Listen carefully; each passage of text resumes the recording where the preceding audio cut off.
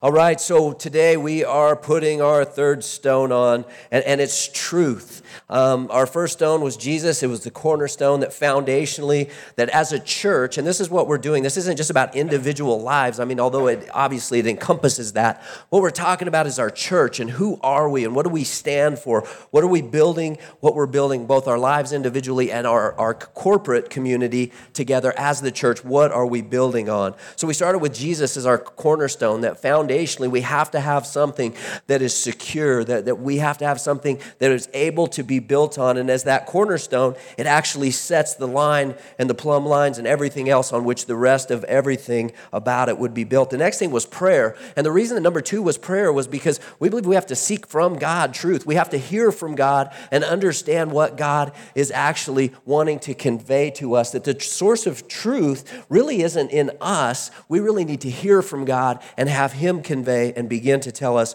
what truth is. And truth then becomes this next thing. It's probably the most important question that you'll ever ask yourself is, what is true? It's the single most important thing that is going to shape our lives. It's going to shape our actions. It's going to shape us as a church. Who we are and what we do is going to be determined by the truth that we believe. And so there's a lot of things. There's a lot of stuff out there. It's not just kind of coming at us. It is bombarding us, right, as a culture. As a matter of fact, I think that as people, we're programmed to seek after truth. God made us intellectual in our minds, and we're a people that are always seeking to know more about this and about that. We're always trying to delve and to go deeper, and it's not by accident. And I think it's totally, absolutely God's design. Is part of the mark, the image of our Creator within us, that God is creative in His creation, and He's created us to be intellectual, to be creative, to seek truth, to seek after Him and who He is. It's an interesting thing, we're actually positioned in the Milky Way galaxy in a very unique place. Earth sits in a very unique place between a couple of the spiral arms of our galaxy, which actually makes the rest of the visible universe actually visible to us. If we were closer to the core or closer to one of these arms, we would actually be so bombarded by light from other stars and stuff like that, it would make it very difficult even to look out.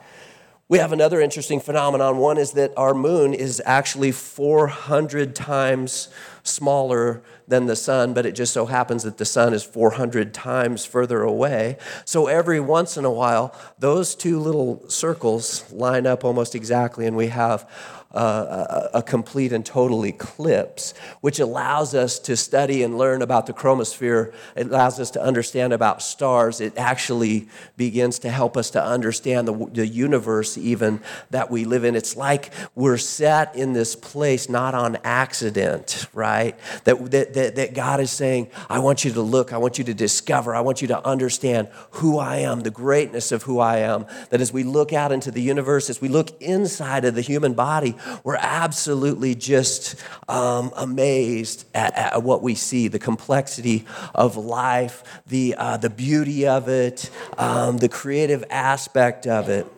And so we then are these people who are seeking truth. And the reality of it is that people that are outside of the doors of this church, they're seeking truth too. They're trying, I think, in their lives just to figure out what is it, what's true, and what do I believe, and why do I believe it? And that's okay. I think that we're all on a journey here. Each individual person in here is on a journey, and I think that part of that journey in your life is for truth. And I hope that one thing that I really hope for us as a church is that this is a safe place for you to pursue your journey. That as you seek out truth, that can be done, that we can create a safe space for that to happen, because I believe that that's kind of what we're all after. The problem is that sometimes we tend to start to look at or believe some things that maybe aren't necessarily true, some deceptions, different things that come into our lives, that come in from the culture around us. In John chapter 18, verses 37 and 38, there's an interesting conversation that's going on between Jesus and Pontius Pilate, right? And it says this, it says, then Pilate said to him, and this is during the trial and all of this stuff about Jesus and just the prelude to his crucifixion. And he says, "So you are a king?" And Jesus answered, "You say that I am a king. For this purpose I was born, and for this purpose I have come into the world, to bear witness to the truth. Everyone who is of the truth listens to my voice." So here sits Pilate, and he is confronted with the greatest question, the greatest authority on truth that has ever existed. And he says this and walks away. What is truth? What are you doing? This is a red balloon. It's true. We all know our colors. The absolute truth is that this balloon is red. No, it's not. That's green. Green?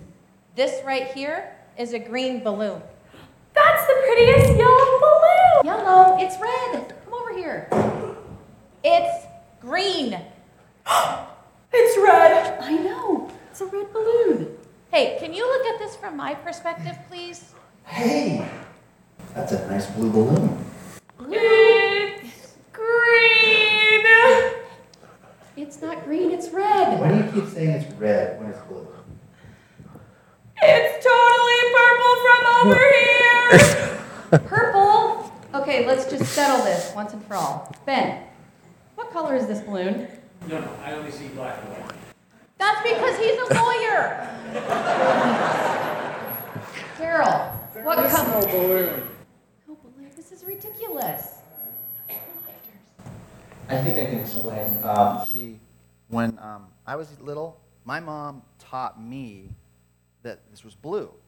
But then she said it was red, and then green, and then yellow, and then on and on. Well, I get that your mom taught you that it was blue, but that's not the truth. Whoa, whoa, whoa. Why are you talking bad about his mom? Yeah. I'm not. Listen, I respect your mother and the way that she raised you. Your mom taught you that this was blue. Our moms taught us that it was red. I thought you said it was green. It is green. I'm smart. I went to college. And in college, we learned all the different color theories. Oh, really? Really. And our color professors who have doctorates in color, do you have a doctorate in color? No. It shows. Well, they can't even agree on one theory of color. So you have to look at all the different theories and choose which one works best for you. And green is great for me. You know, that makes sense. Thank you. That's not how it works. You can't just choose the color that fits your life the best. Red is red. Do you know the word intolerant? Yeah? Because that's what you're being right now. You're trying to shove your opinion down my throat. But it's not my opinion, it's the truth. Hold on. I think really what we're saying here, Vicki, is we just need to stop arguing about trivial things like truth. You know, the funny thing about truth is it's true, whether you believe it or not.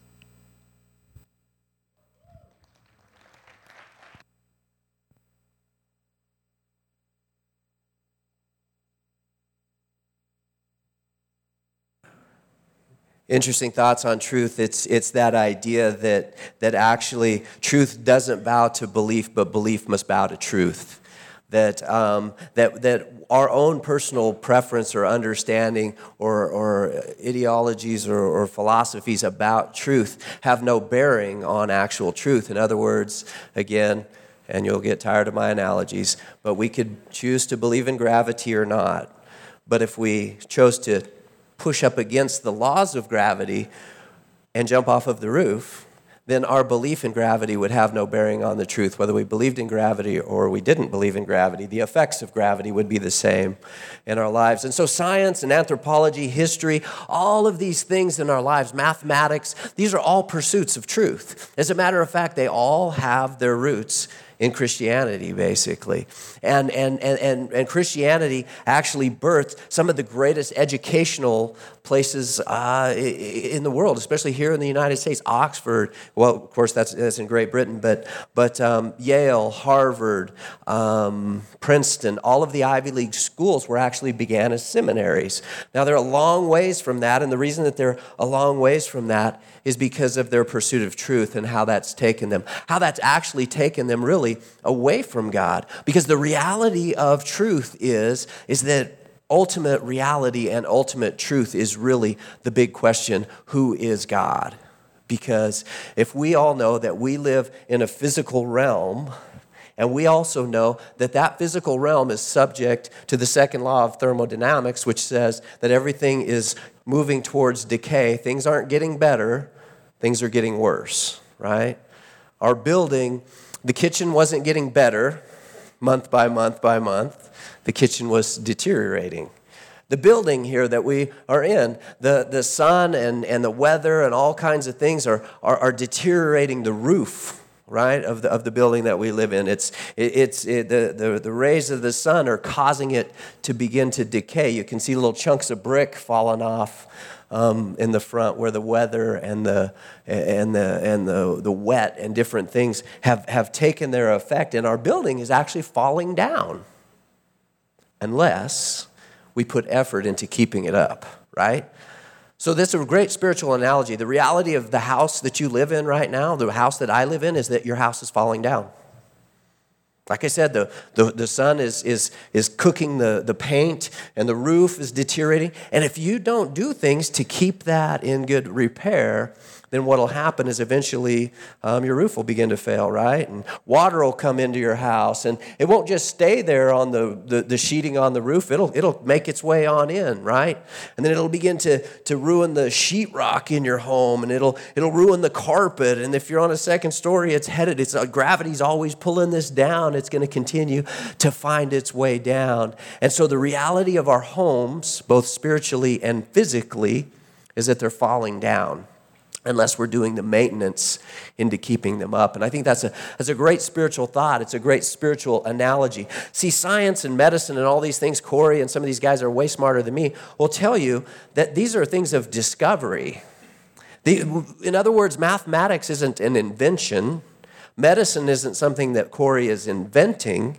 It's things that they're discovering. And they're working within parameters that are already there. And as we discover things and as we move forward, well, then our technology grows, our understanding grows. The capacity for us to be able to do more and more actually expands. But I think that because we're incredibly prideful, we begin to see the things that are discoveries as that somehow we're inventing them. We're creating them almost, kind of a thing. Because we understand it, we must have created it. But that's as far from what's really going on. You see, human beings never invented mathematics. Mathematics has always existed. We just began to discover mathematics and how these principles would go to work as far as figuring out how the planets move through the things. And we apply those things to science and technology and medicine and all of that. But these are pursuits of truth. But the pursuits of truth that we tend to have as a people tend to stay in the physical realm. That's really where the world is at, because we have a naturalistic worldview, right? The idea in general, not us hopefully, but that the world is starting from this place of naturalism that basically it all kind of began maybe in just some puddle of mud somewhere, and it's all just circumstantial and it all just happened to be. Well, the natural outflow of that is that we just stay in the present moment. We stay in the physical realm. But one of the realities that we can know as we begin to kind of look at truth and judge truth and see if we have any kind of capacity to understand truth is that we all know that the physical realm is passing away. We all know that. We all know that nobody gets out of here alive, right? It's just the death rate, this would be shocking to you, but the death rate in America right now is 100%. It just is. So we know this to be a truth. We know, and if we foundationally sit there and we stay, we then need to understand that there is truth that is ultimately superior to the physical realm and to the truth that we tend to kind of live our lives in, which is just here. What really is ultimate reality begins to be in the realm of spiritual truth, right? And so, what does God want? What is some of God's desires for us? Well, 1 Timothy 2, verses 3 and 4 says, "This is good and it is pleasing in the sight of God, our Savior, who desires all people to be saved and to come to the knowledge of the truth." 1 Corinthians 2, 12 and 13 says, "Now we have received not the spirit of the world, but the Spirit who is from God, that we might understand the things freely given us by God, and we might impart this in words not taught by human wisdom, but taught by the Spirit, interpreting spiritual truths to those who are spiritual." And so really this idea of, as we seek for truth, there are a couple of different planes that we can look for this in. We can look in the physical realm, which we know is passing away, so it can't be ultimate truth. And the Bible here is telling us that there is a deeper truth, that there is spiritual truth, and that really is ultimate reality. And actually, that's why we're here today, right? Is because we're a people who want to grow in our understanding of who is God, what is truth, what is life about, what is the purpose of life. And just like that one video said, we are hopefully a people who say we don't want to miss it. We don't want to spend our lives on the wrong stuff. We don't want to chase and pursue things that really aren't worth our efforts. We want to live with the understanding that one day we're going to leave this realm of existence and there won't be a U-Haul behind us. And all of the accolades, all of the things that we will have kind of gained in this world, the titles, the positions, the finances, the bank accounts, the toys, all of those things, while they're fine in their own spot and in their own place in our lives, at the end of our lives won't be our concern. They just won't. Our focus will begin to switch. Ephesians 6, verse 14 says, "Stand therefore, having fastened on the belt of truth and having put on the breastplate of righteousness." So this is the chapter on the armor of God. And it begins, the entire chapter, Paul begins by saying the first thing you have to do is you have to put on the belt of truth. It's central to what we do. It's central to who we are. As a matter of fact, that breastplate of righteousness is going to hook up to this belt of truth. Again, that's why it's the single most important thing that we're going to delve into, or that we're going to try to look at, is this idea of truth, because everything then is going to hinge off of this belt of truth. It's central in our lives, and even the sword of the Spirit hangs off of this belt of truth. James 1:18 says this, it says, "Of his own will, he brought us forth by the word of truth, that we should be a kind of first fruits of his creatures."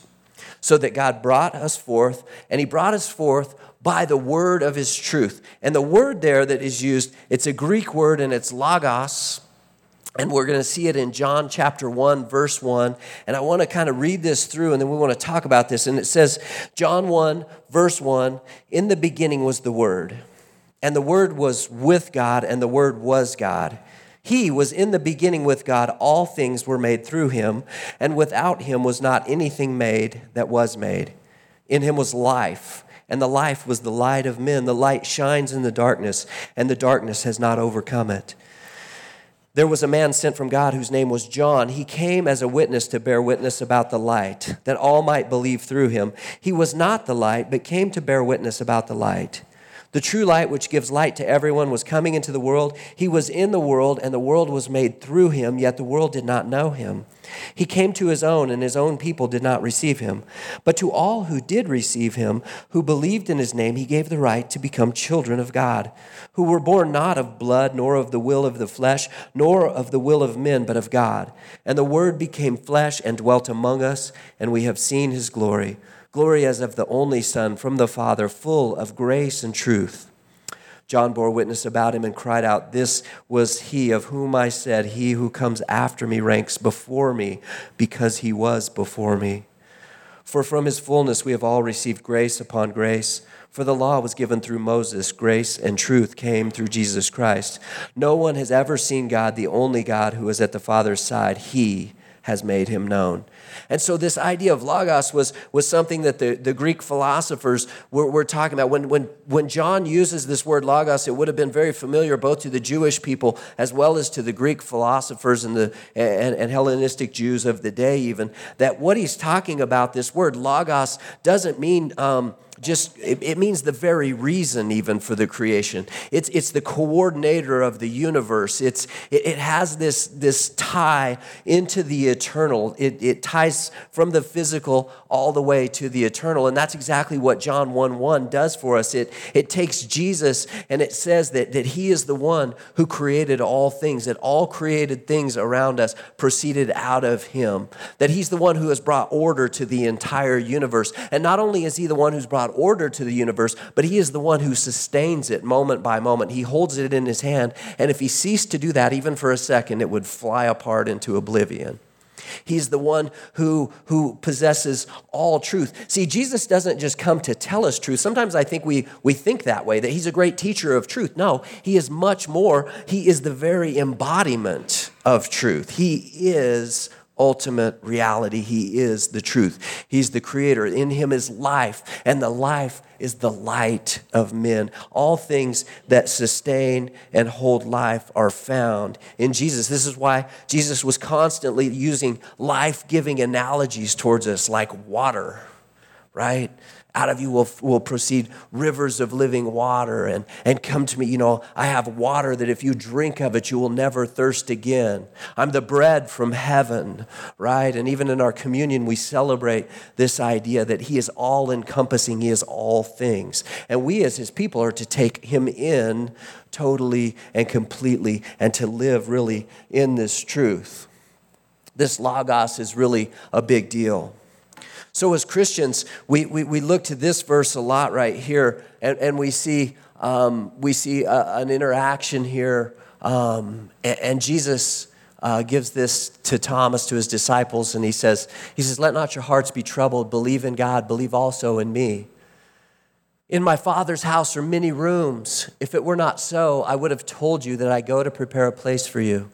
And if I go and prepare a place for you, I will come again and will take you to myself, that where I am, you may be also.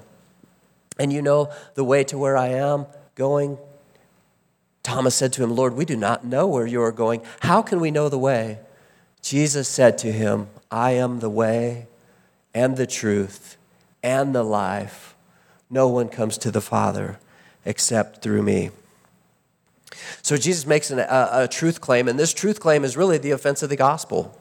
It says that we as Christians believe that we have an understanding of what ultimately is true.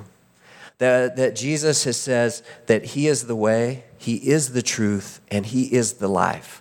And that the pathway to reconciliation with a holy and righteous God is only found through the cross. It's only found through us accepting his terms. You see, if the creator and the sustainer of ultimate reality sets terms, then the creation, the creatures, we have to surrender to those terms.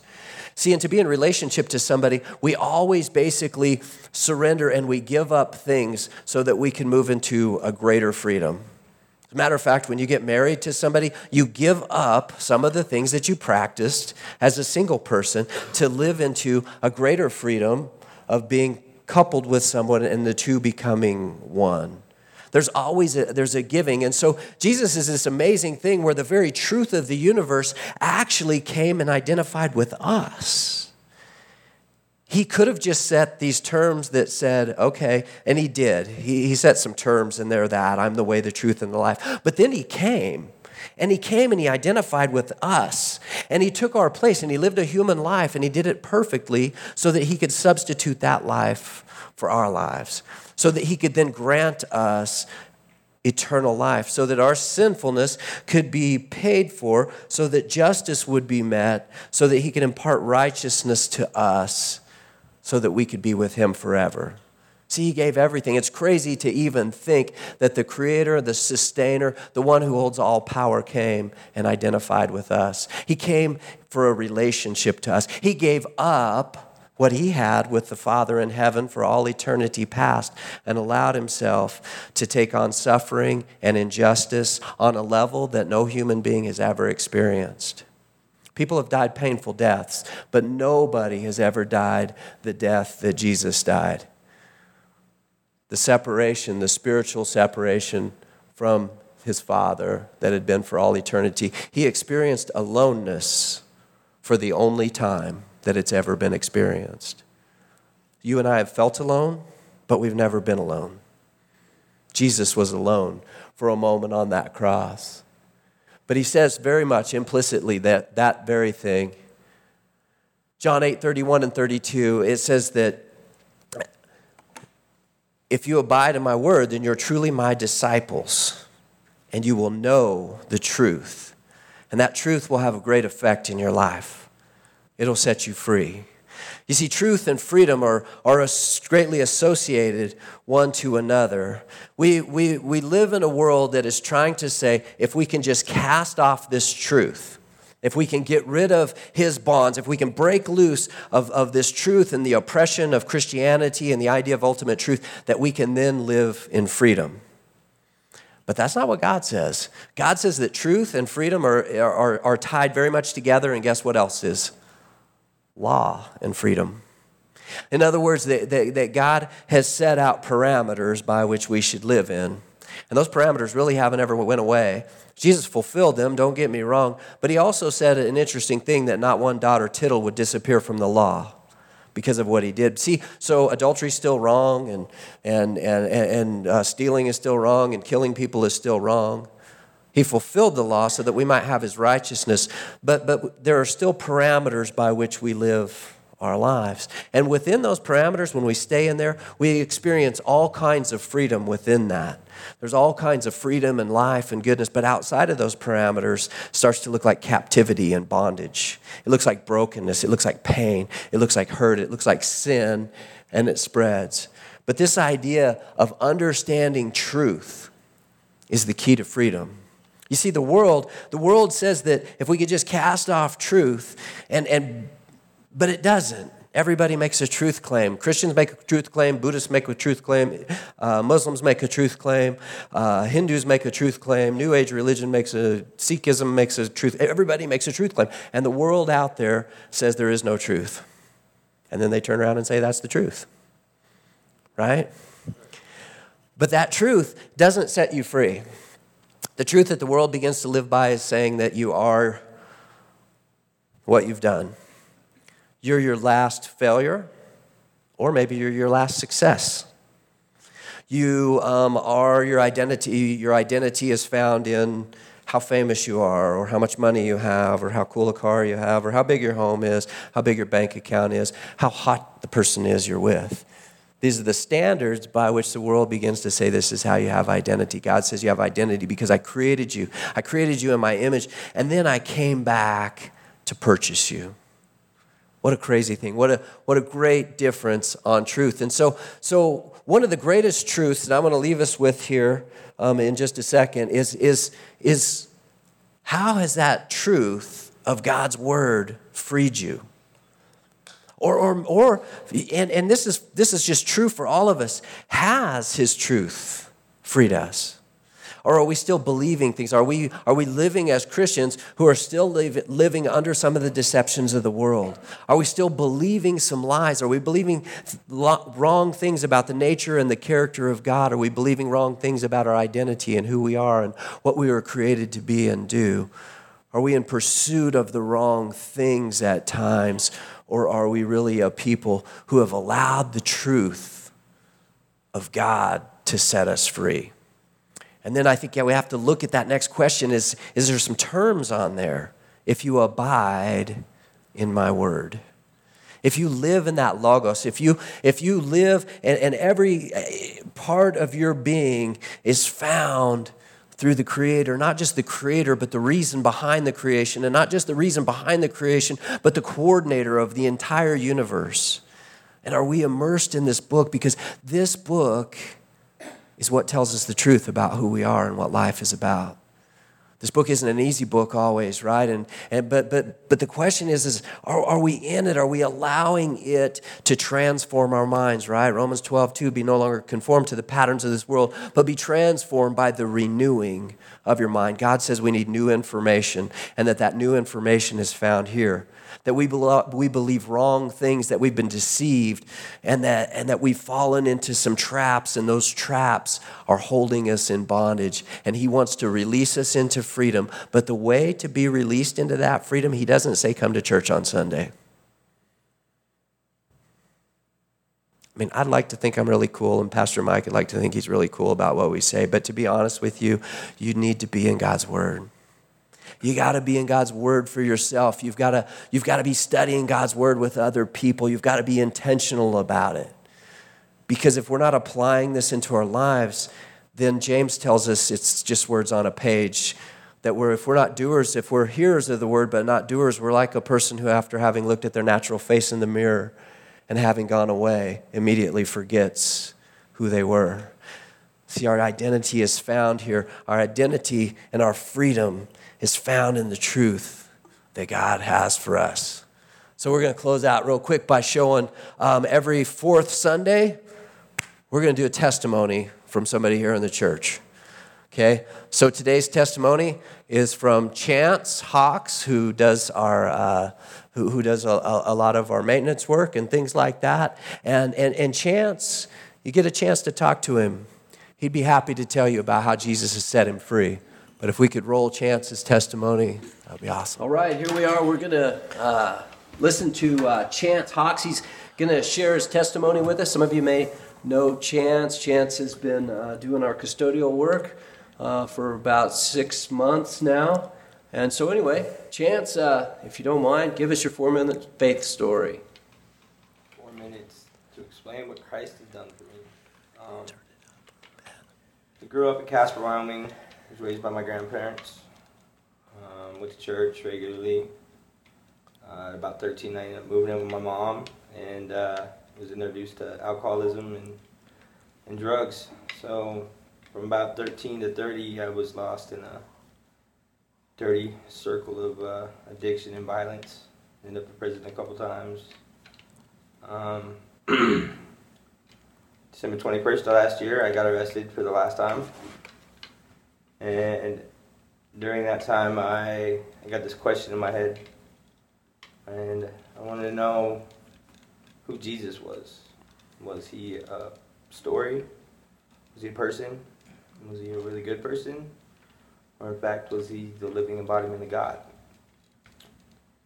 So me being the intellectual type person that I saw myself as, I decided I would start reading and read a couple different things, and then I just started reading the Bible. And I was in a jail cell, and I had been reading Matthew, Mark, Luke, and I'd finished them, and I got to the crucifixion in John, and all my questions were answered. It was like I got blindsided. Someone punched me and just knocked me to my knees. And I realized at that moment that it wasn't just a story, that Jesus was real. He was a really good person, but I also learned that he, in fact, is the living embodiment of God. And when I hit my knees, tears were running down my face. And I realized that for the last 30 years of my life, I did nothing but put Christ back on the cross daily. And I was no better than the people that were spitting on him and beating him. April 13th, I got baptized into BOA. Matter of fact, you baptized me. And I made my public declaration of my faith. And I don't want to say that everything changed at that moment, but when I came out of that water, I had a new outlook on life. I stopped fighting. I stopped trying to control everything. I backed up, and I truly asked Christ into my heart. And when I did that, I was a lot of freedoms I never had in my life. I no longer pursued satisfaction to myself. I mean, not perfect by any means, but today I have an outlook on life that every single day is a miracle. Because in my addiction, I could have died thousands of times. In the lifestyle I lived in Portland, I never should have made it out of Portland. And all the time I thought I was alone, all the time I thought I was fighting by myself, I now know that Christ was standing there with me in the fire. I know that whatever takes place in the future of my life, which I have no idea, at some point I would love to be a pastor of a small church somewhere, or go visit Barney in Nepal, but I just know that no matter what I go through now, I'm not alone, and I choose to follow Christ the rest of my life. What are some of the things you're doing these days, ministry-wise? What doors is God opening up for you to share the hope that you have in Him? I'm very active in a couple different programs. We always talk about anonymity, so I'm not going to name them, but Celebrate Recovery is huge. My friend sitting across from me right now asked me to help with a program in Lame Deer for some donations. So I get a out-of-state presence out of our community, and I've been offered an opportunity to work at a mental health facility and work with other addicts and alcoholics, and that is not my doing. That is just God's fingerprints all over it, guiding me to provide hope. I went from a dope addict to a dopeless hope dealer. Cool. Right on. Any thoughts? Any just parting thoughts, words that you have for everybody out there? Any thoughts for us? Your test today, one day, will be your testimony. And I always have 1 Peter 3:15 in my head. Always be ready to provide a defense for the hope that is in you. And I love this church. I love Jesus, and I love the new outlook on life. Even the bad days aren't so bad anymore. You know, it's always darkest before the dawn, and now we're looking at 2020. The year's gone. What He's done for me this year, I can only imagine what next year's going to take. What He's going to give me and where He's going to put me. Cool. Chance, thanks a bunch, man. Thanks for sharing. All right.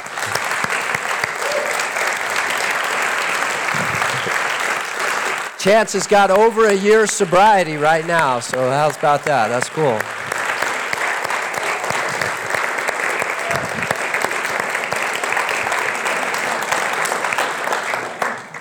A hope dealer. I like that. Let's pray. Lord, may we all be hope dealers, Lord. May we recognize and know the truth of who you are, that you're not just someone who came to teach of truth, but you were truth, that you were truth personified before us, and that you are ultimate reality, and you are the one who has given us promises to take us there, to take us to a place of ultimate reality, that all of our deepest desires one day are met, not here in this physical realm, but in the spiritual realm that you say, the place of heaven, the place where we'll see your glory face to face, where we'll worship before you, and there will be nothing that hinders, that sin will be no more, that death will be gone, that there'll be no tears, no sickness, no disease. Lord, all of our fondest hopes, Lord, you promised to deliver us into those. So while we're here, Lord, in this place that lacks a degree of, although it's incredibly real, it's not the ultimate place of reality. Help us to spend our time and our lives here in a manner worthy. Help us to spend it for your purposes. Help us to live for things greater than ourselves. Lord, we know that we need a source of truth that's outside of us. We need to hear from you. So we're grateful for this day. May we all build our lives and cinch down the belt of truth. May we start there, Lord, and may we take it out the doors as we go this day. May we bring it into the world around us. May we be hope dealers into Sheridan and the community around us. And we ask it in Jesus' name. Amen.